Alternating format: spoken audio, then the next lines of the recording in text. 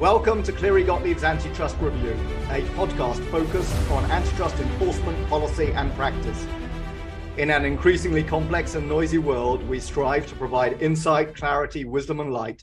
My name is Nick Levy and I'll be your host today. My guest today is one of the leading figures in the antitrust world.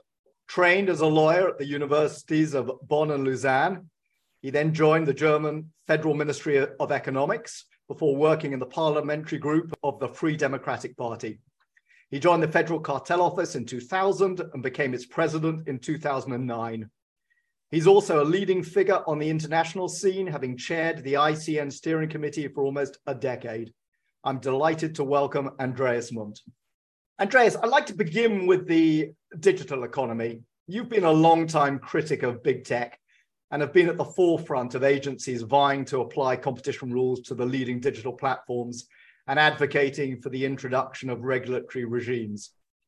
Some, though, have expressed concerns that certain of the criticisms you've voiced about big tech are unrelated to the extent or otherwise of competition, and that the remedies that you're proposing risk extending antitrust enforcement into areas it's not well suited for. So what's your reaction to that critique? Yeah, Nick, many thanks for the question. Well, in fact, the digital economy has brought lots of new phenomena to the economy in general. Before we knew so much about the digital economy, many people hadn't even heard of network effects. They hadn't even heard about data-driven business models, hadn't even heard about data-driven dominance. What I want to say is that these companies have stretched the border of the economy in a way. And since competition law is a breathing law, I think it is obvious that we have, in a way, to stretch the border of competition law in order to keep pace. That can be a bit compared to what is happening right now. We will come back to this later, maybe in times of crisis. We are not more lenient in times of crisis, but we look at the competitive pressure that is there. And it's a bit the same with the digital economy. We are not tougher, but we have to look at new phenomena. We have to look at new criteria for dominance and all these features, you see.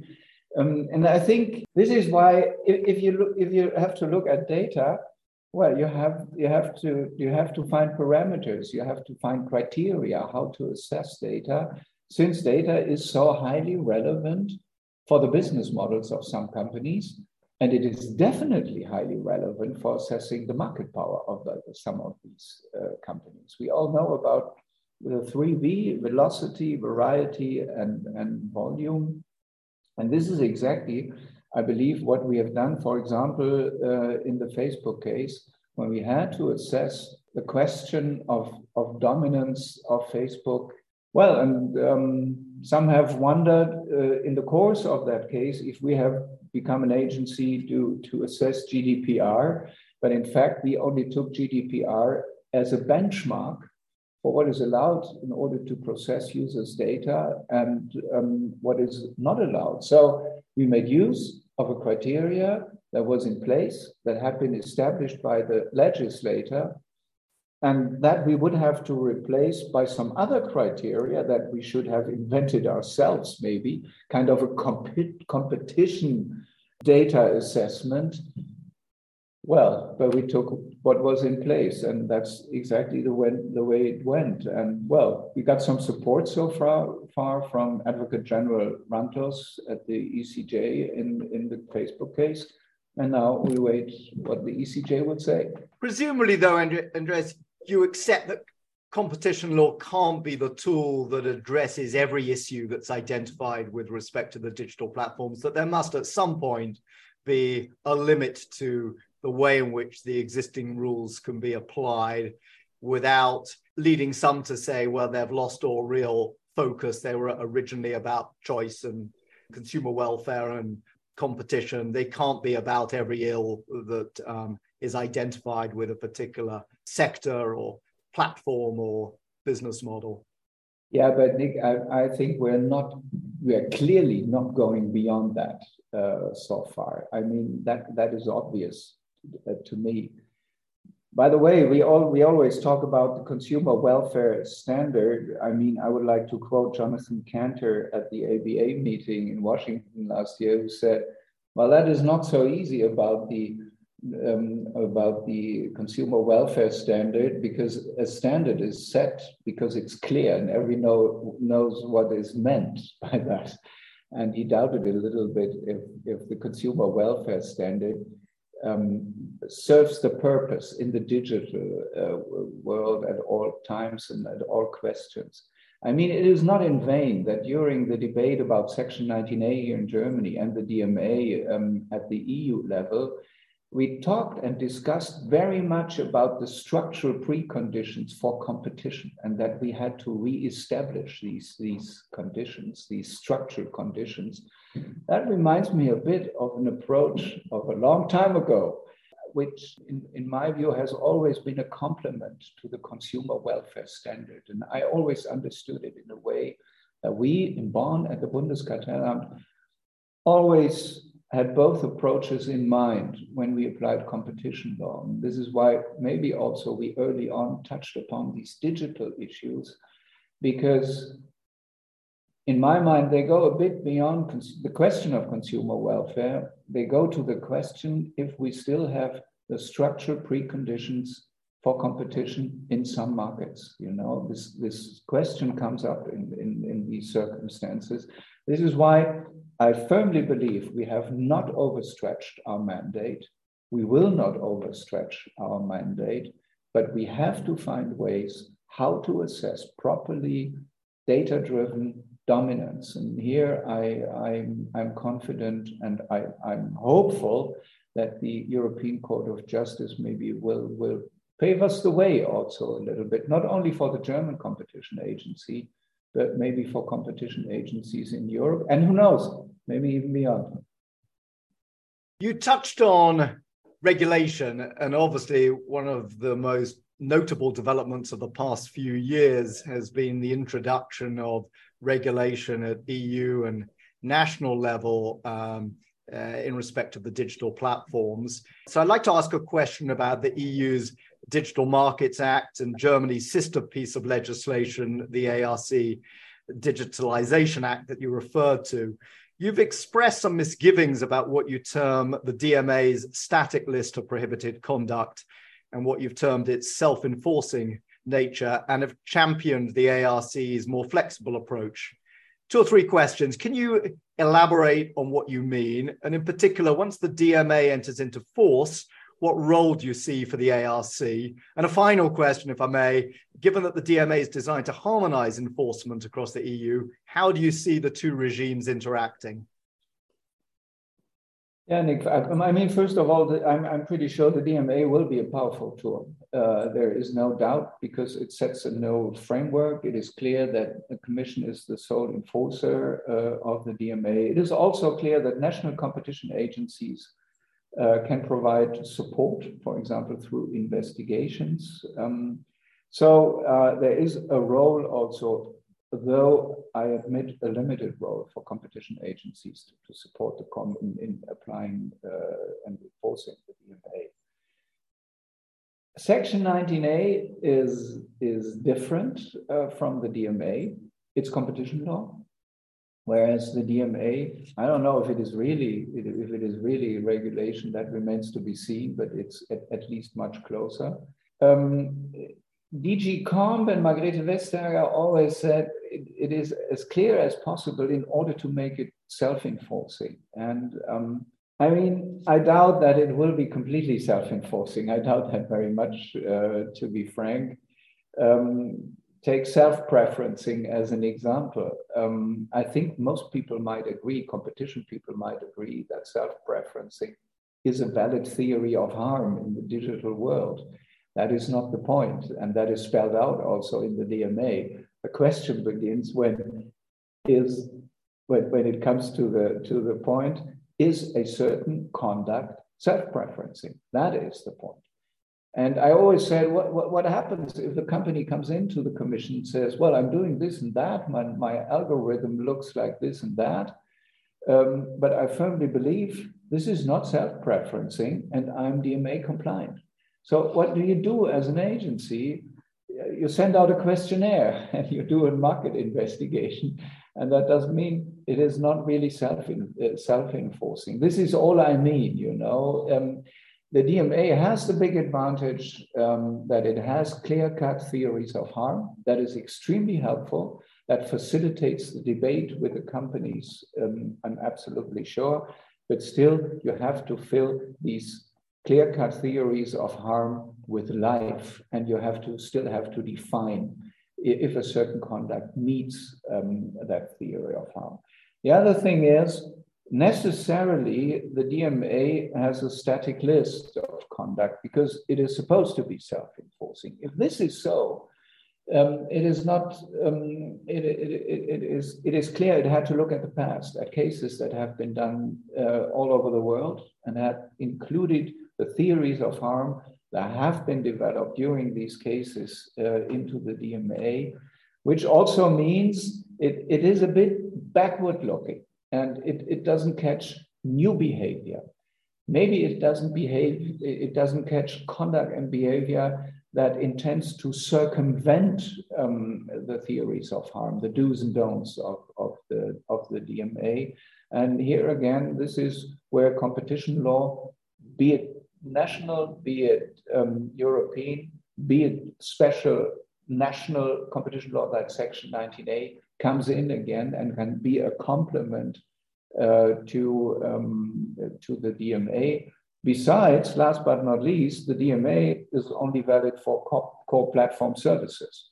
And there will be another task to define what are really core platform services. And if you have a certain behavior of one of these companies of big tech in the area of a service that is not a core platform service, again, Article 101, 102, and Section 19A come in. And here I think, especially for the Bundeskartellamt, there might be a role because there are not many member states that have such a specified provision on big tech like Germany with regard to Section 19A. So maybe we can be helpful here as a complement to DG Comp in the future. Thanks, Andreas. So you really see the German legislation as being a complement rather than something that's going to be inconsistent with it. Sounds like you wouldn't be troubled if every member state were to introduce an equivalent to 19A and apply it in whatever way they thought appropriate. Although with your harmonization, with your ICN harmonization hat on, I'm wondering whether that might trouble you slightly. Yeah, I mean, here we're talking about the ECN firstly, you know, and we want to make it work here in Europe. Many countries around the world think about new rules in this respect. Look at the ACCC. Gina Gottlieb has just called for a new regime. They have a special regime for ancillary copyright rules in Australia. So there is a lot going on. Maybe we can still touch on that later on with regard to the ICN, but the idea is always the same. The path is somewhat different, but we agree very much on the fact that we need to do something. Very good. I'd like to move on to a different topic, if I may. You've suggested, I think, that there's a stronger case for applying competition rules to address privacy concerns and the use of data by big tech than there is for using those rules to achieve sustainability goals, sustainability obviously being one of the other great issues of our time. And you've said they're not closely linked to the original parameters of competition law. So what's your thinking on the circumstances in which competition law could or should be relaxed to address the climate crisis and the scope for taking account of sustainability goals in antitrust enforcement?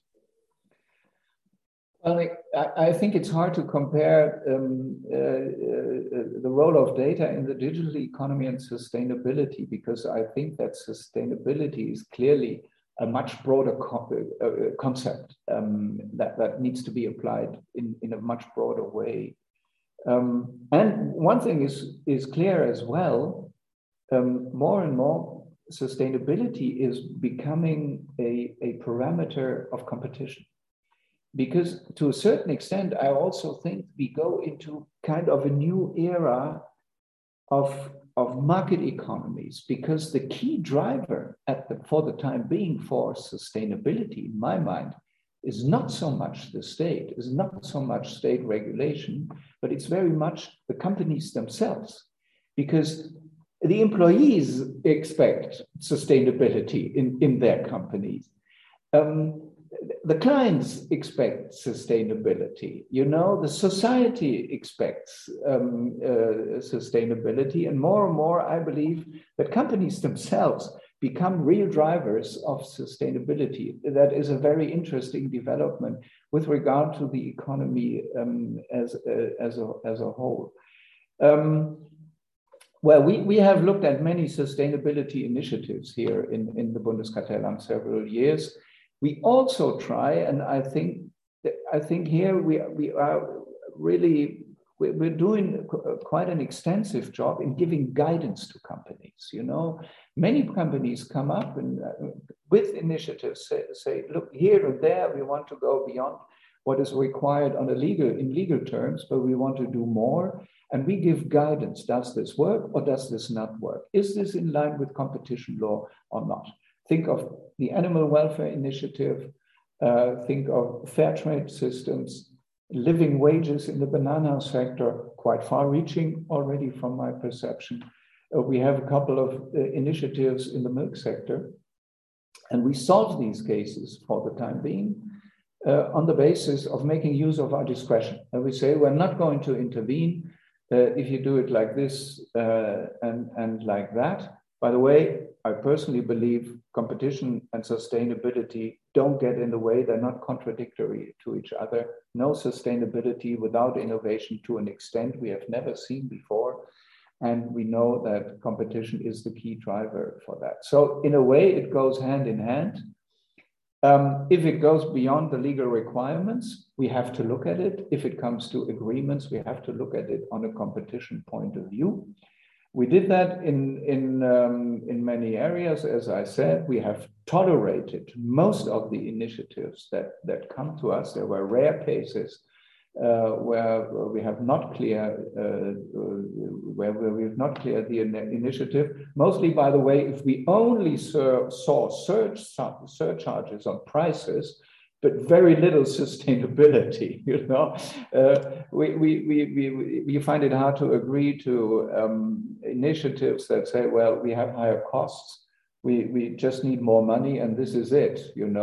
This is this is not enough for such an initiative. But usually we find a way to strike the balance.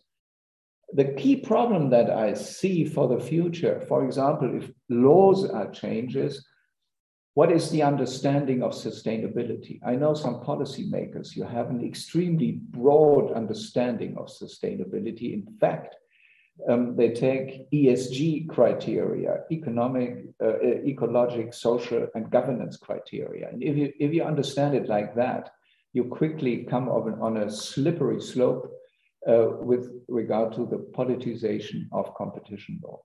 We are not there yet. This is what I fear a little bit. For the time being, I think we can handle it. We have very much supported the DG Comp in developing their guidelines, their horizontal guidelines, which included a chapter on sustainability. I think that is all on a good path. We will see if we need legislation. Personally, I do believe we could do without it, given all the cases that we have managed successfully so far. Thanks, Andreas. So it sounds like you'd be broadly sympathetic to a collaboration that might entail some modest reduction in competition, but nonetheless might accelerate some sustainability objective. Absolutely. We support these initiatives on the precondition that they really include measures that support sustainability for the future. It cannot only be about money. Very good. Let me turn to merger enforcement. Last year, you joined the CMA and the ACCC in issuing a statement supporting, and I quote, the need for rigorous and effective merger enforcement. And some interpreted that statement, which was unusual, I have to say, and extremely interesting, as suggesting that you collectively believe that merger control had been under-enforced in recent years. Certainly, Andrea Coccelli at the CMA has said some things to that effect. Do you agree with that interpretation? And do you think that the EU and the US agencies, on reflection, have been too permissive and should now be more interventionist? Nick, I'm not judging anyone, anybody, and any agency. My motive on this was largely that I think that in these times, where in some areas we see very concentrated markets, we must give more weight, all of us, to merger control as the best sword that we have. In fact, I think this is what matters, and this is why I became part of this initiative. We have seen how lengthy and how rocky abuse cases are. We have seen how difficult it is to find remedies in the course of these cases. We have seen how difficult it is to enforce. And here I see a high risk of under-enforcement.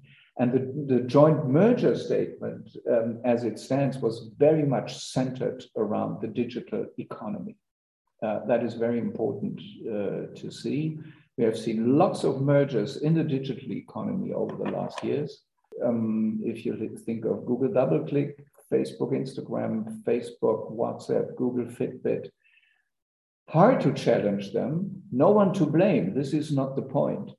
But it is really important that we make use and that we are able to make use of this sword and of this. I also remind you of Meta Customer, a case that we have cleared with much unease here at the Bundeskartellamt. But here we come to a second point.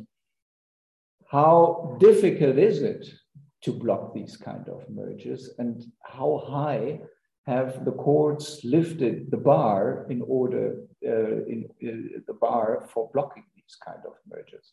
We have just recently had a conference here at the Bundeskartellamt with 90 people from the academic sector.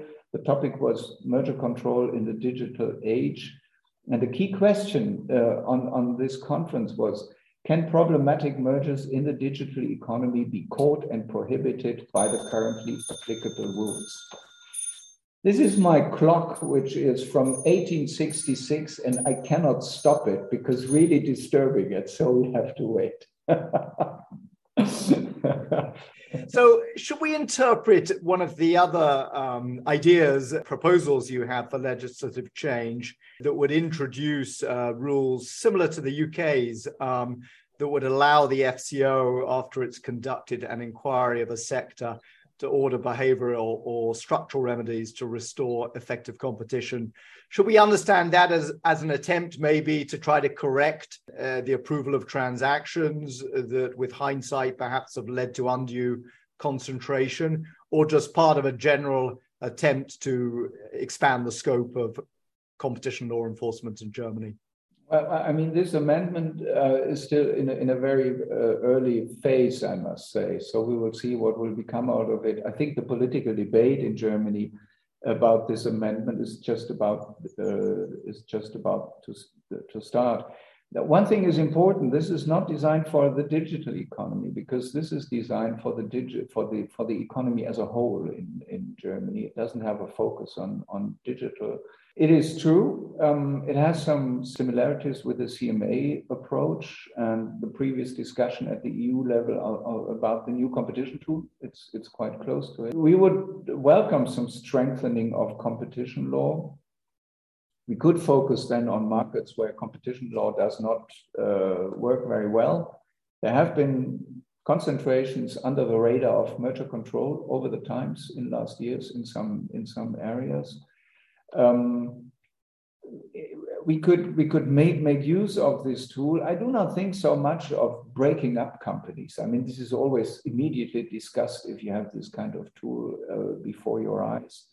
I think what is more important, you can go for some behavioral remedies, you can go for structural remedies, but that doesn't necessarily always need to be a breakup of companies. By the way, this is not so new for us. We have dissolved parts of the asphalt industry already in 2015. We had the same kind of issues in the sand lime bricks sector, in chemicals trading. So in fact, this has been done also with competition law in the past, but we all know how lengthy this is. So I think it's a complement, this new tool, if it really comes up. And then we will see what we can make out of this. So one of the interesting themes that have been touched on in some of the podcasts that we've recorded has been the role of the courts. And as you know, in the US, the FTC and the DOJ have to go to court to enjoin a merger, and the courts have not supported them in a number of recent cases. In the UK, the appeals tribunal has been pretty supportive in the merger area. In Brussels or in Luxembourg, something of a mixed record. How do you view the courts in Germany as a friend to the process, as a good discipline? Or if you were king for a day or for another decade, would you look to recalibrate perhaps the relationship between the administration and the courts? Well, it's hard to say we have a good relation with the courts, because that would sound a bit strange as well. But one thing is for sure, we have a specialized court here in Germany at both levels. We have 6 senates at the higher regional court in Düsseldorf, which are specialized on competition law, public procurement law, and regulation. And we are very happy that in Karlsruhe at the Federal Supreme Court, we have a cartel senate that is specialized in competition law matters. I find this extremely helpful, because you do not end up with judges who once in a while do a competition case, but they really know what they talk about, and they're highly experienced. The standard of proof in Germany is extremely high. That is all the more true in cartel cases, because when we go to court, we have to do it all again. We hear all the witnesses again. We read all the papers again. We have to present all the documents again. It's a bit a court system that we have in cartel cases here in Germany. With regard to mergers, I think, I'm not so sure, but it seems to be a trend that courts, maybe without even being aware of it, have risen the bar in the merger area. We have seen that at the European level. We see that European Commission sometimes has its problems to bring the blocking of mergers through court. We've seen that in the Hutchinson case. We have seen something which is very much alike here in Germany. In the furniture industries, it was one of the rare SIEC gap cases which we thought brought to court. Also here, in my perception, the court has raised the bar quite high to block that merger. So this is where our deliberations stem from, especially in the digital economy. If maybe we should try to lower the burden of proof a little bit. If we need to work a bit more with the shift of the burden of proof. We also thought about some new statutory regulation, for example, with regard to companies which already have significant power and dominance across markets, Section 19A companies, you know. So this is what we are thinking of. It's not a proposal so far, but it's something that needs to be discussed in order to make sure that we will still be able also to block mergers, which are maybe likely to distort competition in the future, but where it is very, very difficult for agencies to prove that. Thanks, Andreas. As you know well, there have been similar debates in the UK and elsewhere on the burden of proof, the standard of proof, and so forth. So sounds like it's very much watch this space in Germany. Let me turn to another topic in merger control, the jurisdictional thresholds of the merger regulation, and the possible existence of a gap that allows so-called killer acquisitions to escape scrutiny at EU and national levels. As you know well, to address that gap, the European Commission evolved its Article 22 policy in a 2021 guidance paper that encourages national agencies to refer to the European Commission transactions they believe may be anti-competitive, but which fall below their own national merger control thresholds. You've expressed concerns about killer acquisitions, but while some agency heads in Europe have welcomed the guidance paper and the Commission's Article 22 policy, you've been skeptical, some might say even critical of that policy. Can you explain why and what you do instead? Well, Nick, first of all, let me say I like the result of the new policy. I think it is important to scrutinize some of these mergers, which might fall below any threshold. If DG Comp gets to examine and possibly challenge killer acquisitions, I think this is certainly a good thing. The Commission has chosen this approach via Article 22. We've seen the ruling in Illumina Grail. What I can tell you, Nick, today is Article 22 offers you a right to refer the case. It is not an obligation by a national competition agency. So all we say, in fact, is that if we do not have the competence to scrutinize a case, we also do not see a competence to refer it to the EU Commission, which means, in fact, we do not make use of the right that we have. In fact, this is all. We had some unfortunate proceedings with regard to Meta Customer. On the other hand, also we have to apply the law. Meta Customer was a case that came to us under the transaction value threshold. We had to examine if we really had a domestic impact or not. That took some time. It was not easy. It was the first time, by the way, it was that difficult in such a case. In the very end, we came to the result we had a domestic impact, but then we didn't refer it anymore. It was too late, just as simple as that. But we should not exaggerate. These kind of cases come along very, very seldomly. They will be very rare also in the future. By the way, now we wait for the European Court of Justice to take a decision in Illumina Grail, and then we will see and scrutinize again our own practice. This is what I can tell you today.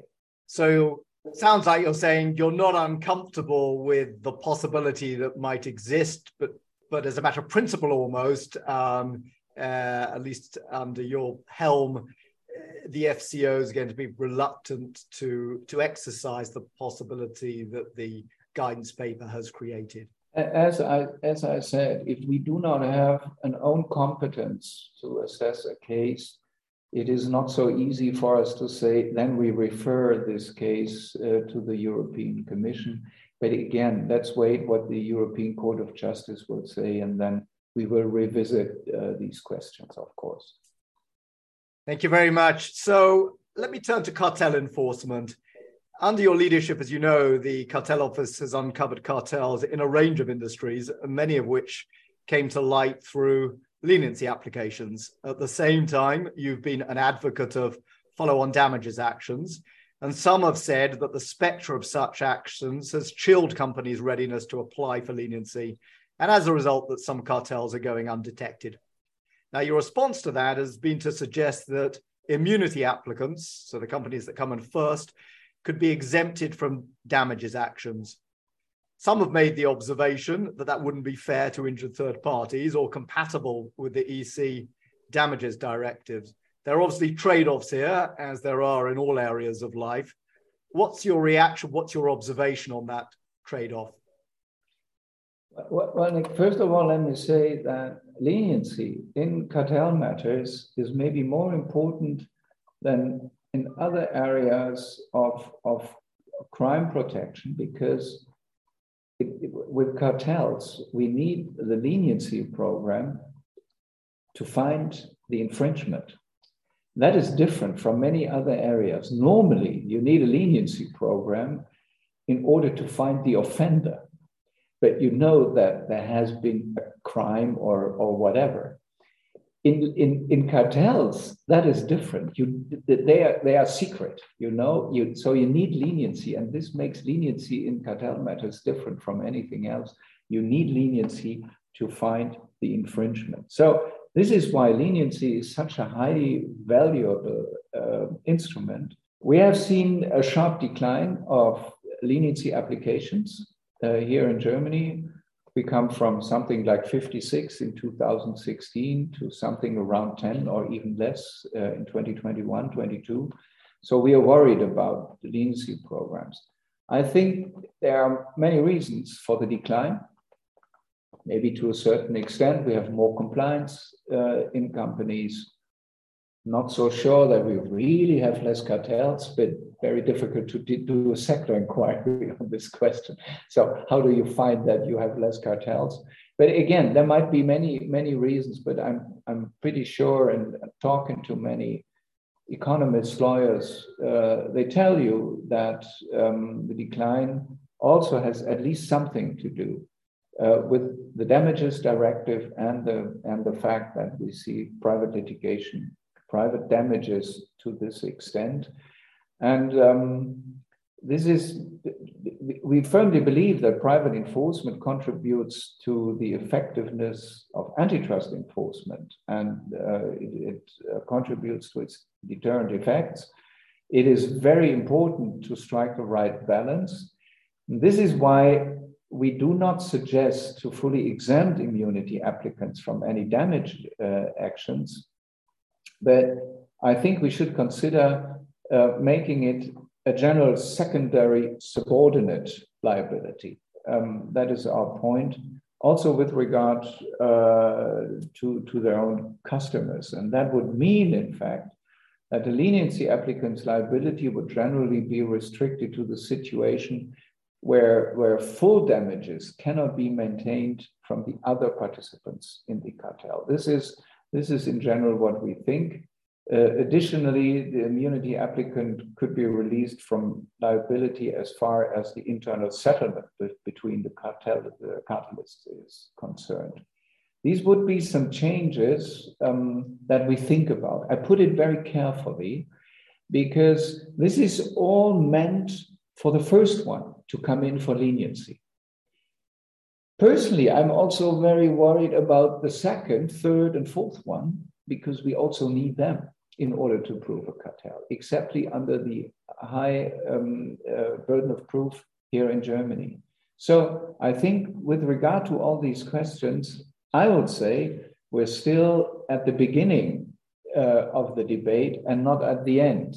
And we must think this through in order to make sure that we safeguard the incentive for the first one to come in, and do not forget about the subsequent cartelists, which also contribute to a very large degree to the investigation in cartel cases, and how to strike that balance correctly. And if our deliberation, I wouldn't call it a proposal, if our deliberation so far meets all these needs, I'm not so sure. So I firmly believe we're at the beginning of the debate in Germany, at the European level, worldwide, and we will see where it takes us.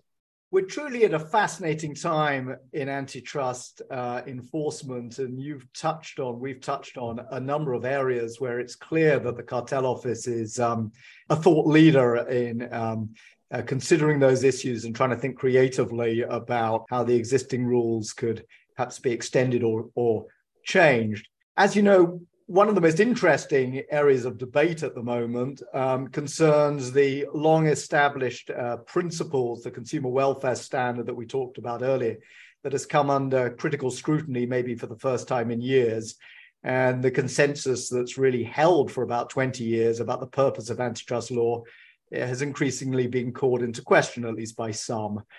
And with that uncertainty surely comes a greater risk of divergence between antitrust agencies, even if you believe, as I think you do, that it's right to challenge the consensus.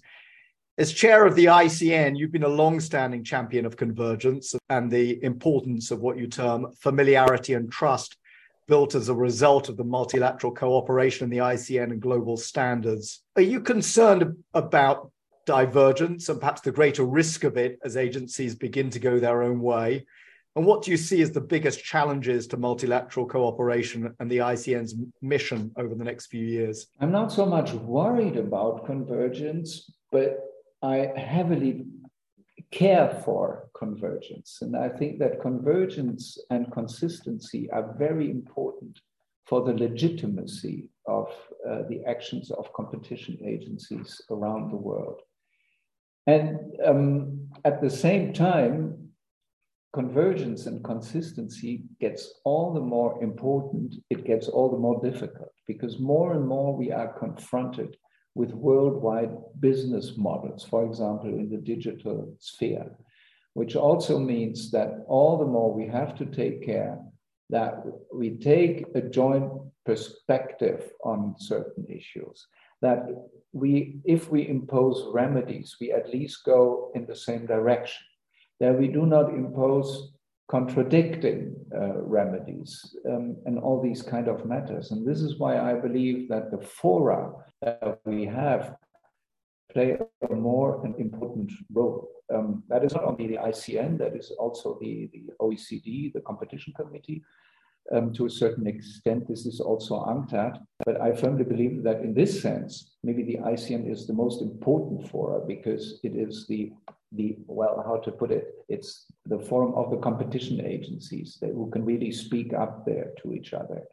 We have 142 members now, of course, that is true. We have no rule-making function, but we have achieved already a lot through soft law. I mean, the ICN provides a comprehensive encyclopedia of competition law.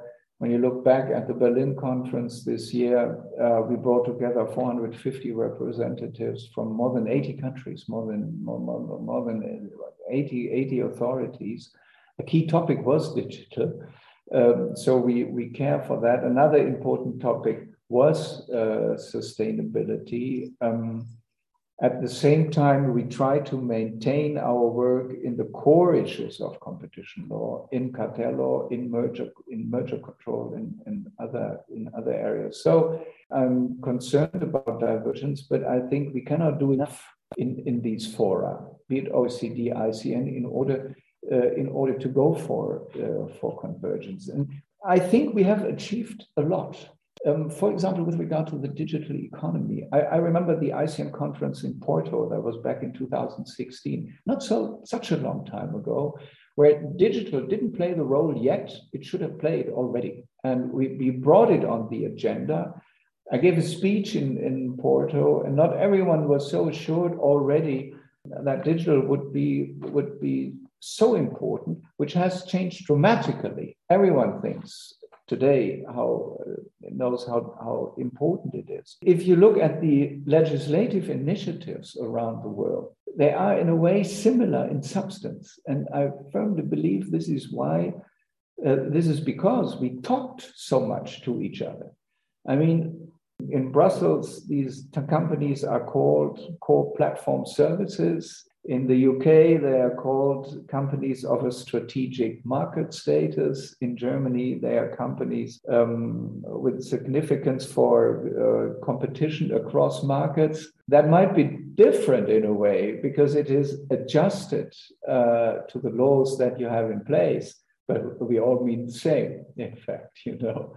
And this is not only happening here, it's also happening now in the US. If you think of the American Choice and Innovation Act or the Access Act, that goes very much in the same direction as the DMA. And if you look at down under at the ACCC, very much the same idea as in Europe. And you can look at Asia, our Korean colleagues doing a lot in this area. In Japan, a lot happening. So what I'm saying, we do what we can. And I think we are successful. And I think also we talk so much to each other in cases that we really are able at least to achieve consistency in quite a tremendous way. And I would like to remind you, there is no legal basis for this.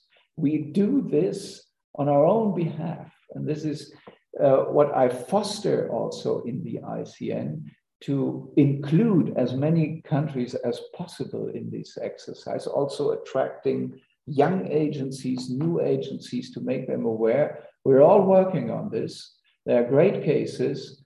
There's a great fundament of law, so look at it. We should go in the same direction. So yes, consistency and convergence is something that we should look at closely, but I also believe there's really a lot happening in this respect. Beyond that, if you look at the ECN, I think in terms of cooperation with the DMA and Section 19A and other attempts by other competition agencies, we really go into kind of even closer competition cooperation than in the past in the framework of the ECN. Thanks, Andreas. So communication, essential, cooperation, essential, consistency, convergence, very highly desirable. There may be some exceptional cases where agencies diverge somewhat, but if it's not inconsistent divergency, then maybe it's not to be criticized or be too concerned about. Yeah, Nick, you can see from the fact how few cases there are in which we diverge. You can see from the fact that if ever there is a case where you have the slightest divergence, it's subject to at least hundreds of conferences. You know, think of the booking case. What would we have done in this debate about convergence without the booking case? You know, we wouldn't have had anything to discuss, you see. Very good. Before we go to our quickfire questions at the end, I'd like to ask you a question that was suggested to me by a law student who spent a few weeks with me, Jake Lawson, this summer, when we were thinking about this podcast. And I think it's a great question. So you've been active in taking on companies that you believe have entrenched positions of market power. Yet over the decade you've headed the FCO, the German Football League has been dominated by the same football team, Bayern Munich. What are your plans to deal with this situation? Well, we never intervene on the behalf of a certain competitor, and we do not go against a certain successful company. But one thing is for sure, we are active with regard especially to football. We have two cases going on here. One is on the question if a private investor may own more than 50% of a football club or not. That is something that is under scrutiny of the Bundeskartellamt, and we are in talks with the Football Association on this question. The second one is when it comes to the procurement of the rights on the Football League. That is also accompanied by the Bundeskartellamt in order to make sure this is all in line with competition rules. Another case where we give lots of guidance. So we care for competition also among football clubs. But again, we are not intervening to the detriment of a certain club or not in favor of a certain club. Thank you very much. So to the quick fire questions. Firstly, if you could change one thing about German antitrust law, what would it be? You know, in Germany, we go from one amendment to the other, and many wishes that we have and had have been fulfilled. So in antitrust, I'm quite fine. What I miss sometimes are rights in consumer protection law, because some things you cannot achieve with antitrust laws, you could achieve with consumer protection laws. And I envy a little bit the colleagues around the globe who have these kind of competencies and who make use of them in some cases. I think that I would be very happy with that. So it's more a complement to antitrust, not so much antitrust itself. So consumer law as part of an agency's remit, sector inquiries with a possibility for remedies. Sounds like you're a little envious of the UK regime, which is interesting, delightful to hear. Second quick fire question. What's your proudest achievement and your greatest regret? My proudest achievement, in fact, is that the Bundeskartellamt is where it is, and that we are a well-functioning competition agency, that we try to apply in a way that really follows the economy, that we take meaningful decisions, that we have a good reputation in the business community, also in the policy arena. I think that is the proudest achievement. The greatest regret, to be frank, that happens every day. If something is not as it should be, if something goes wrong, and I think that is maybe like in a law firm, sometimes something goes wrong. That is also my greatest regret. That's too true. The time to worry is when things are going well, because you know they may not last forever. And finally, Andreas, is there one thing you can tell us about yourself that isn't widely known? I have no idea. So many things are known about me. I'm in this arena for such a long time. I mean, I could tell you now about walking my dog and these kind of things and how much I like this. But the things that people need to know about me, they are known. Andreas Mundt, thank you very much. This has been a fascinating hour. I've really enjoyed it. Hope our listeners have too. Thank you for tuning in. Look forward to welcoming you all to the next edition of the Cleary Gottlieb Antitrust Review.